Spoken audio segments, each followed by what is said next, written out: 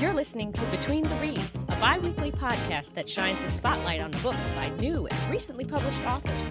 I'm your host, Audra Russell. Are you looking for a good read? Tired of being disappointed by trending books that don't live up to the hype? Maybe you're an aspiring author and feel like giving up on your writing? Stay tuned, book lovers and writers alike. This show is for you. Joel Washington Atterbury is one of Harlem's own. Born, bred, and raised on the west side of town. With a keen eye, he absorbed everything that Harlem was socially, culturally, and artistically. From their hustling spirit for survival to the style of fashion these citizens projected as they navigated the concrete jungle. He took his talents across the water to the Garden State, which has been home for a few decades. This departure from the city helped Joel cultivate perspective and hone his writing skills. And although he still occasionally travels to the city from time to time, he takes Harlem with him everywhere he goes. He believes strongly in the words the late, great Bobby Womack once famously sang, "Harlem is the capital of every ghetto town." His works are inspired by the spirits of great Black intellectuals such as Langston Hughes, Ralph Ellison, Zora Neale Hurston, Paul Robeson, Duke Ellington, and Sammy Davis Jr., who walked the same streets he grew up on. Currently residing in South Jersey, Cape May County has offered him the gift of reflection away from the hustle and bustle of the city. It is there that Joel found his true calling, working in healthcare, assisting and connecting with others. He is the author of 8 books of poetry so far and doesn't plan on stopping anytime soon. He credits his ancestors and his family as his creative fuel. Joel, welcome to Between the Reads. Hello, good morning, good morning. How you doing? I'm doing well, brother. How are you? I'm feeling fine. I'm feeling great. Good. So you in my home state, Jersey. Yes, I am. And I think we talked a little bit in direct message because I saw that you were in Cape May and I hollered at you about Harriet Tubman spending their summers there making money to use for the Underground Railroad. Yes, indeed. So did you know about that? Because you seem like you didn't know. How you going to live in Cape May for 20 years and not know that, bro? Well, prior to you saying it, one of my cousins in Seattle, he brought it to my attention, but I just kind of forgot about it, while all this pandemic is going on. Mm-hmm. So, and I heard little tidbits around town and everything like that. So when you brought it to my attention, I was like, oh, yeah, I forgot about that. And when I beat the pandemic and everything being closed down here, so it's really been out and about. So I went down there. Yeah, and you sent me my picture, so I don't have to grill you on the show about that. Yeah, it was cool being down there though. Just seeing it and feeling it. Because it's right next door to the church. Oh yeah, I saw the pictures you sent. Yeah, the only Black church in Cape May. Is that what that was? Okay, wow. Yeah, in the city of Cape May. That's why I threw that out there. Okay. That's cool. That's cool. Yeah. So let's get right into it. You have 8 books of poetry, and I'm going to read the titles. You have Through My Eyes from the Sky. Yes. You have Through My Eyes from the Sky Part 2, and you did those in July and February of 2016 and 2018. You have Marvelous Measures of Me, which is the book I read from July 2018. You have Seeing the World Through My Spiritual Eyes. You have From Me to You, the Memo. Then you have Just Like Candy, the Galatron Files. And then you have the Galatron Files Part 2, Back on Earth, which I read a little bit of. So, brother, that's a lot of books. Got a lot to say. And you have a new one coming out, right? The new one is actually out already. And what is the name of that one, sir? The Man Behind the Hands. Okay, so I need to go back on my Kindle is what you're telling me and get another book. The Man Behind the Hands, because everything is manifested right and exact. There was just a story behind that. Okay, what's your story behind that? The Man Behind the Hands actually was not going to be a poetry book. Okay. It was basically going to be a book about telling about my life and what's in my DNA. Who did you get ways from? Did you get it from your mother? Did you get it from your father? Or or something you just inherited through the men in your family? Going line from your grandfather, the ancestors. Right. But being that I was involved with one of my cousins, my granduncle introduced me to one of my cousins who's incarcerated. And me and him was going back and forth through emails. And he was telling me that him and a few inmates was read my poetry and they was trying to find out what did I meant by this and just trying to dissect it, having conversations, having little ciphers. So I had enough material written, and I write almost every day. So I was like, you know what? I'm gonna do something good for my cousin. You know what I mean? Show him family love. So I formulated that book, and I gave a dedication to him in the book because he just gave me that little push, like, yo, just do another poetry book. So, and I just threw it out there. You know, I was feeling a different energy too. I was like, you know what? The man behind the hands, you know, could it be this man behind your hands to give you a push? It might not be your father. It could be some other, you know, man within the culture, just standing up as a family member, or a good friend, or just somebody giving you a helping hand. So that's where I went with it. Okay, so that came out of just some family love you were trying to show. That's and I like the cover that you had. I think you said it was your cousin do the cover? Yes, my cousin, her name is Christine Jones. She live over in Connecticut. She's 25 years old. Okay. Very, very talented with her artwork. She is. I saw her page. She's yeah. So I said, "Cuz, anything you could do for me with that cover?" So on the cover, you see the guy with the white hat on. That's actually the old me looking at the new me. You see, he's more confident. He's standing broad, and he's table writing. So it's like, oh, so that's where I'm going with this. It's like a futuristic thing. Okay. Present time, when you're looking at the future, you like, oh, okay, I get it. Right. That's deep. All right, so listen, let's talk about your poem, Daddy's Girl, from your book, Marvelous Measures of Me. Now, I'm going to read it, and then we can discuss it. Okay? Okay. All right, so here's Daddy's Girl. Moments we cherish when the world opened the door. A life come to form that you adore from the first sight explore. Precious young child, beautiful and so innocent.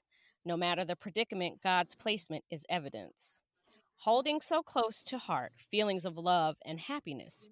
Tears of joy run down the face, smiling due to what's happening. Speaking to the essence, forming a bond that won't break. Although words aren't said as of yet, but the connection is felt. Warmth of pure light that touched the soul in every way. Even to this day, love reached thousands of miles away. Even from a youth into a teen becoming an adult, closeness still exists on parental planes through phone ports. So, this is obviously about your daughter. Yes, it is. Okay, so tell us what inspired this poem. No, a lot of times my daughter, when she comes up, I don't get a chance to see her, and it's only a spare moment. Okay. When I do. Okay. I always want her to know that I'm right here, you know, when she needs me. So sometimes she'll call and be like, Dad, this thing, or we miss each other's calls because I work in healthcare, so I can't really be on my phone like that. So, you know, I was feeling some kind of way one day when me and her was discussing something, and she was like, Dad, you called at the right time. I'm just going through so much. And we started discussing things, and she was like, thanks, Dad. I appreciate your time. I know you be busy. I said, I don't be that busy. You know, I'm too busy for you. So, you know, and it wasn't like right after that I wrote that thing. The creator just bring things to me at certain instances. And, you know, it could have been a text she sent me, and then everything is in my head like a kaleidoscope of thoughts. Then it just came out. You know, I'm like a wall of archive of thoughts and words and everything. You know, and the music helps me put it together when I hit instrumentals. Okay. Yeah. So the conversation with your daughter was just kind of letting her know that she's the joy in your life, and that no distance can separate you, basically. Right, and it was just an old day to her, telling her, because I know when she reads my books that, okay, I see what Dad go. She do spoken words, so she's a subliminalist, so she read things very well. It was just saying, you know, I'm only a phone call away, you know, if you need me. Okay, all right. I'm here. I ain't going nowhere. Well, every daughter needs to hear her daddy say that.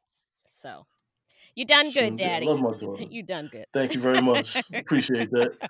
All right, so now we're going to talk about your poem, Hard Life, which I'm also going to read. I have like 2 more poems. I have this one and another one.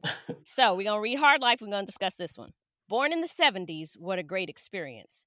Can't relive that era. There's a difference in its essence. All that was built off the movement in that time was circumstance of poverty, killing our own kind. Drugs and alcohol and wicked things that came. What I didn't know is how the world started to change. My after-school days was a maze of getting home safe, learning at a young age to walk with a cool pace.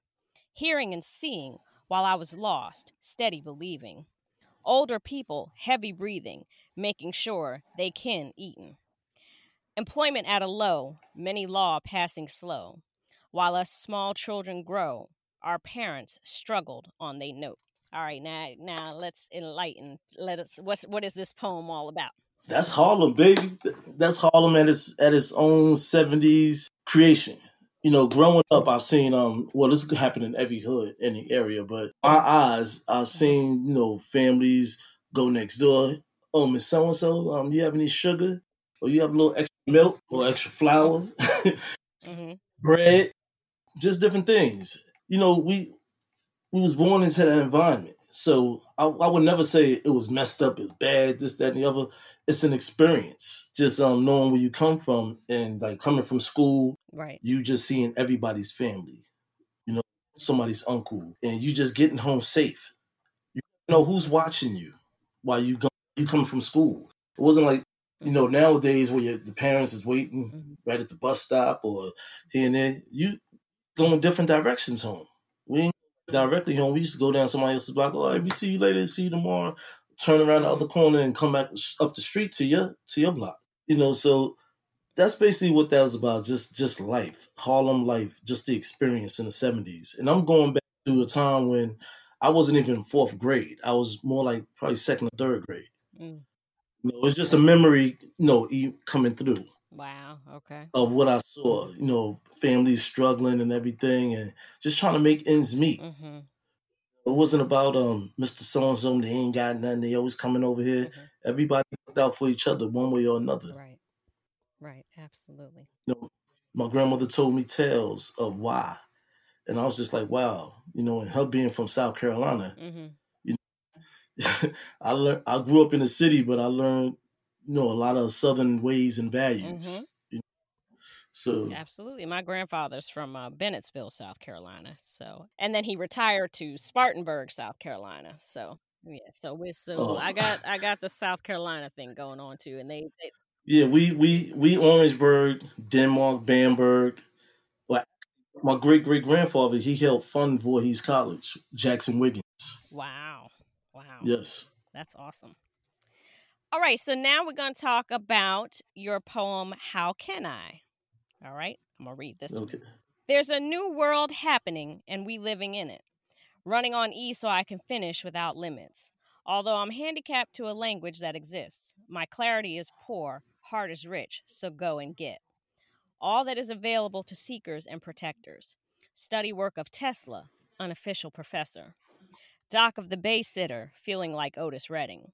Comfortable in a setting where there's no second guessing. I read what I wrote, quote any verse I wrote. Get family to sing notes, I believe in sending hope. When I begin to lend a hand, don't handcuff the favor. What I cook in my phone don't require sound flavor. Now, what was the inspiration behind that poem? I'm always running on E. I am. That's me. That's the guardian, which I call the guard. Because I work in healthcare, we always running about doing everything. But at the same time, outside of work, I have my own performance of things that I do. I go down by the bay to meditate and pray, which is only about 7 blocks from me. And that's where I say, like, just being by yourself. You get a chance to breathe and just relax down. You go down by the bay, it's like going away from land. Nobody's really around or anything like that, so nothing else exists. It's just you, the water, and the sky. And it's just marvelous sights. So, I just try to. That's why I use the old Otis Redding, just sitting at the dock of the bay. And I listen to music sometimes, but sometimes I listen to anything. I just just watch the water waves and everything, and relax myself and meditate. And I just go, okay, everything is good. Nothing else can affect anything. You just be you, and you formulate everything into a conclusion. So that's where that was at. I got you. So that's where that came from. Okay. Yes. All right. So now we're gonna move to the writing side of the show now, because I got to pick your brain.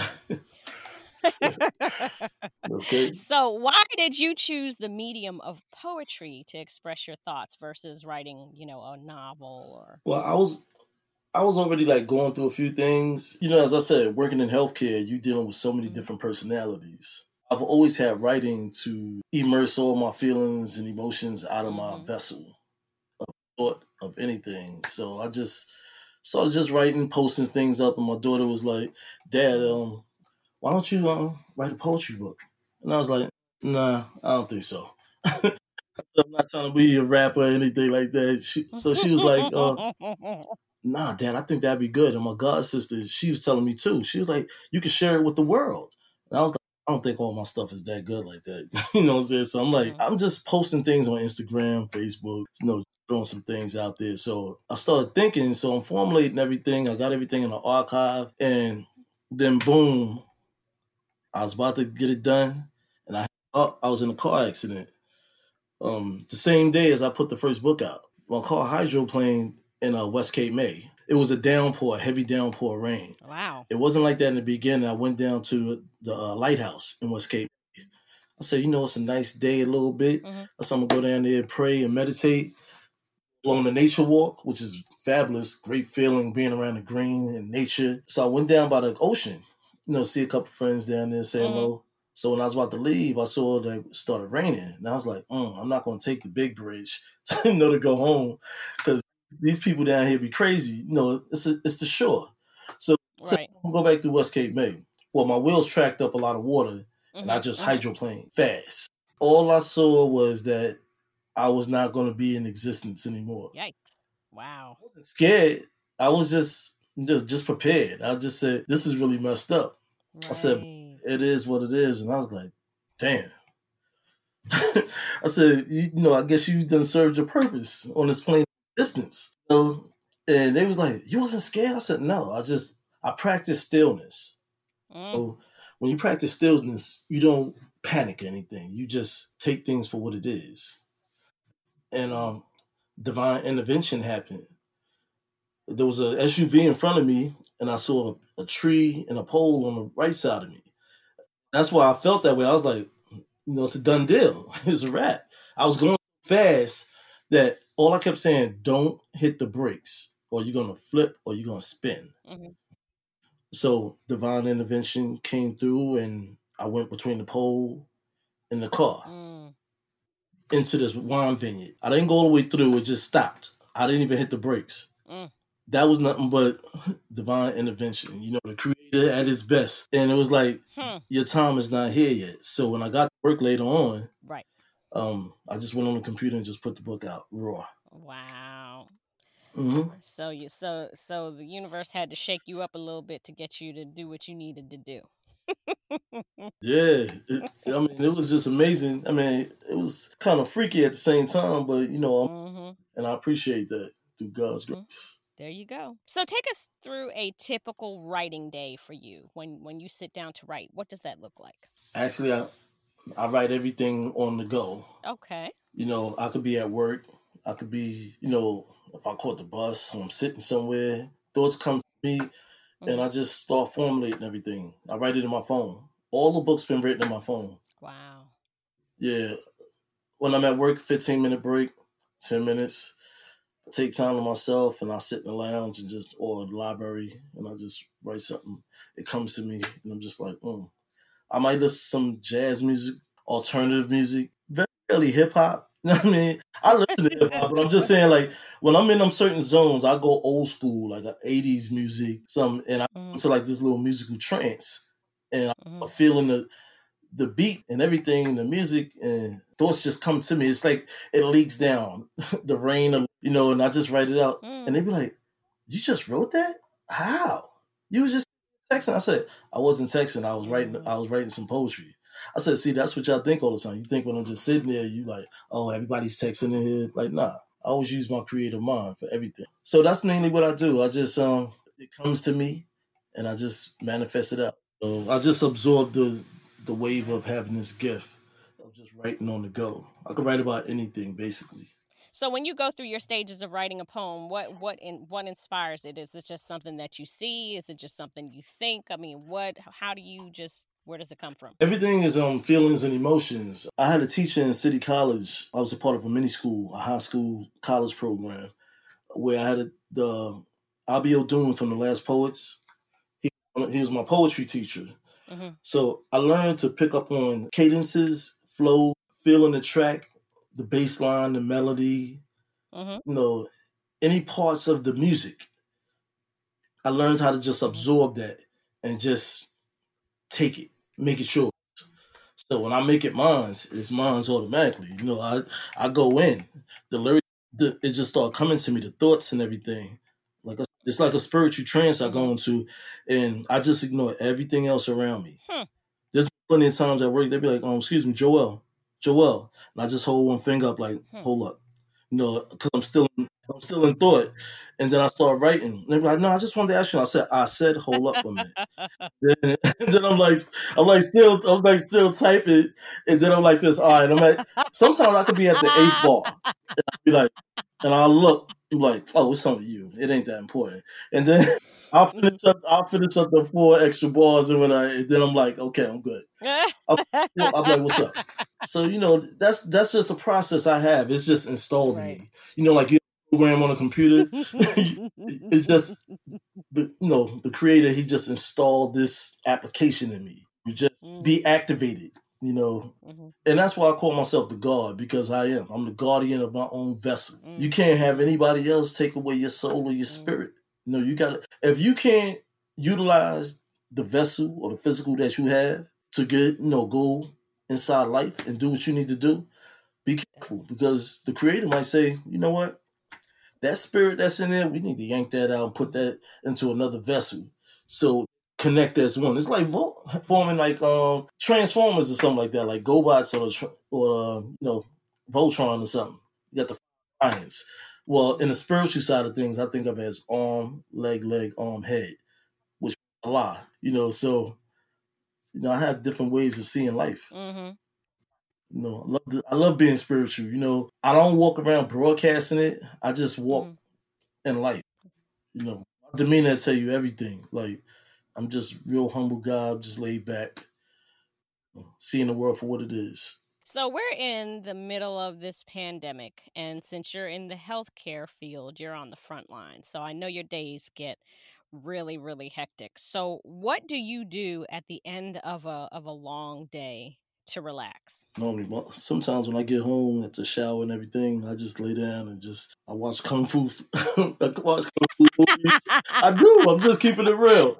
I watch Kung Fu movies, or I listen to some mellow sounds of neo soul, and I don't even reflect on the job. I just feel like when I'm in the car driving, I take the scenic route home, so it's longer. So I get time to get it out of my system a little bit. Like, oh man, what a night! So when I get home, like I said, I take a shower and I just lay down and just be like, let me check out one of these Shaolin flicks. Because in those Shaolin movies, there's hidden messages in there. Okay. So I always look for those hidden messages. So that's what just takes my mind off of other things, and I'm just like, all right, cool. You know what I'm saying? Then I'm gonna fade off and go to sleep. Wake up to see another day. I always wake up and say, brand new day, brand new feeling. There you go. That's a good mantra to have. So what period do you feel you write about most often in your poems? So the period of life. Do you write about your childhood more? Do you write about your young adult? Do you write about fatherhood? Do you notice that there's any kind of a theme that you seem to focus around? Everything is reflection of life. Sometimes it's about friends, what they're thinking, what they've been through. But I think whatever they go through, it's already casted in the world. Okay. Everybody's out there going. It's like being a narrator for the world. A broadcaster. And that's what I do. I broadcast. On different frequencies. I pick up on things. It could be conversations I might be having with a circle of friends. If you're talking about when we went to school, and that just opens up a doorway of memories, not even about really what we're talking about, but just what I forgot about. And I might be with a different set of friends that these certain things happen in their life and stuff, and I just put it down on paper for my eyes. That's why I said through my eyes from the sky. God is the heavenly enlightener, to just give you what you need. Hey, we'll talk about this, talk about that. There's not really much thought, like I said, I just I go in a spiritual trance, and it's just broadcasted to me. And you just bring it. So that Tesla being the professor, Tesla he believed that ideas were just in the universe, and you just had to tap into the frequency to bring them to you, that they were already out there. So that's kind of what you're doing then. You just open yourself up to that frequency and let the poems come. True. Okay. True indeed. You got it. There you go. Got it right on the spot. There's no other way to explain it. You put me in a room for about an hour, I'll come up with a few things online. You be like, I can't believe you just wrote all that stuff. Yeah. Wow. You are definitely a prolific writer. I have to say that. I thank you for that. So do you have a favorite poet? Yeah, I have a few. I have a couple. Langston Hughes, he was always top notch. Langston Hughes. But at the same time, there's just too many of them. You know what I mean? But I just digest everything that Langston Hughes has written. I love Langston. Just coming from Harlem, and being around at the Schomburg Library Center, I've just absorbed everything Harlem, the whole Harlem Renaissance. In that era, and I have a lot of family members that always been pro-Black. So they've been like activists and everything like that, been so much involved with the community. And I believe that's where everything is starting with me from. You know what I'm saying? I'm just the second coming of them. Look at you, the second coming of the Harlem Renaissance. All right now. I mean, I ain't trying to toot my own horn, but I'm on one right now. All right. I am. I'm on one. So if you could give aspiring poets one piece of writing advice you wish you knew when you started out, what would it be? The advice that I can give to others is just be you. Don't never let anyone take anything from you. Don't believe in someone saying that, oh, that don't sound. Be open to criticism, because you're not going to please everybody. Everybody's not going to like what you write. If you're a singer, everybody's not going to like what you sing. It's whatever somebody else's cup of tea is. Absolutely. So I mean, just do you. Just believe in yourself. Exactly. Just know that you're gonna make a mark wherever you go. Keep God first on that. Everything else last. So why don't you tell our readers where they can find your books on the internet? All books are available on Amazon, and also they can go to my website, which is on www.mrjoelharris1430.com. Okay, great. And then where can they find you on social media? On social media, I can be found on Facebook as Washington Atterbury, on Instagram, King Atterbury 7, and also Mentality 9. Mentality spelled with 2 L's. Okay, with 2 L's. All right. Well, Joel, this concludes our show, and I want to thank you so much, brother, for coming on the show with me today and sharing your time and your talents with us. It is much, much appreciated. You're welcome, and I thank you for having me on your show. My pleasure, brother. And I'm going to leave you out there, Booze and Bros, with a quote from the late, great Robert Hayden, who was the first Black to hold the title of U.S. Poet Laureate. And he says, "Art is not escape, but a way of finding order in chaos, a way of confronting life." Until next time, Booze and Bros, grab a book and read, and I'm out. You've been listening to Between the Reads. I'm your host, Audra Russell. Thanks for tuning in. This week's episode was brought to you by loyal Patreon supporters, romance author D.L. White, whose books you can find at booksbydlwhite.com, Xanthene's All Natural Products, which you can find at xanthenes.com, that's XANTHINES.com, and by the ultimate in urban literature, Paperchase Publications, which you can find at paperchasepublications.com. Tune in next week for another great episode.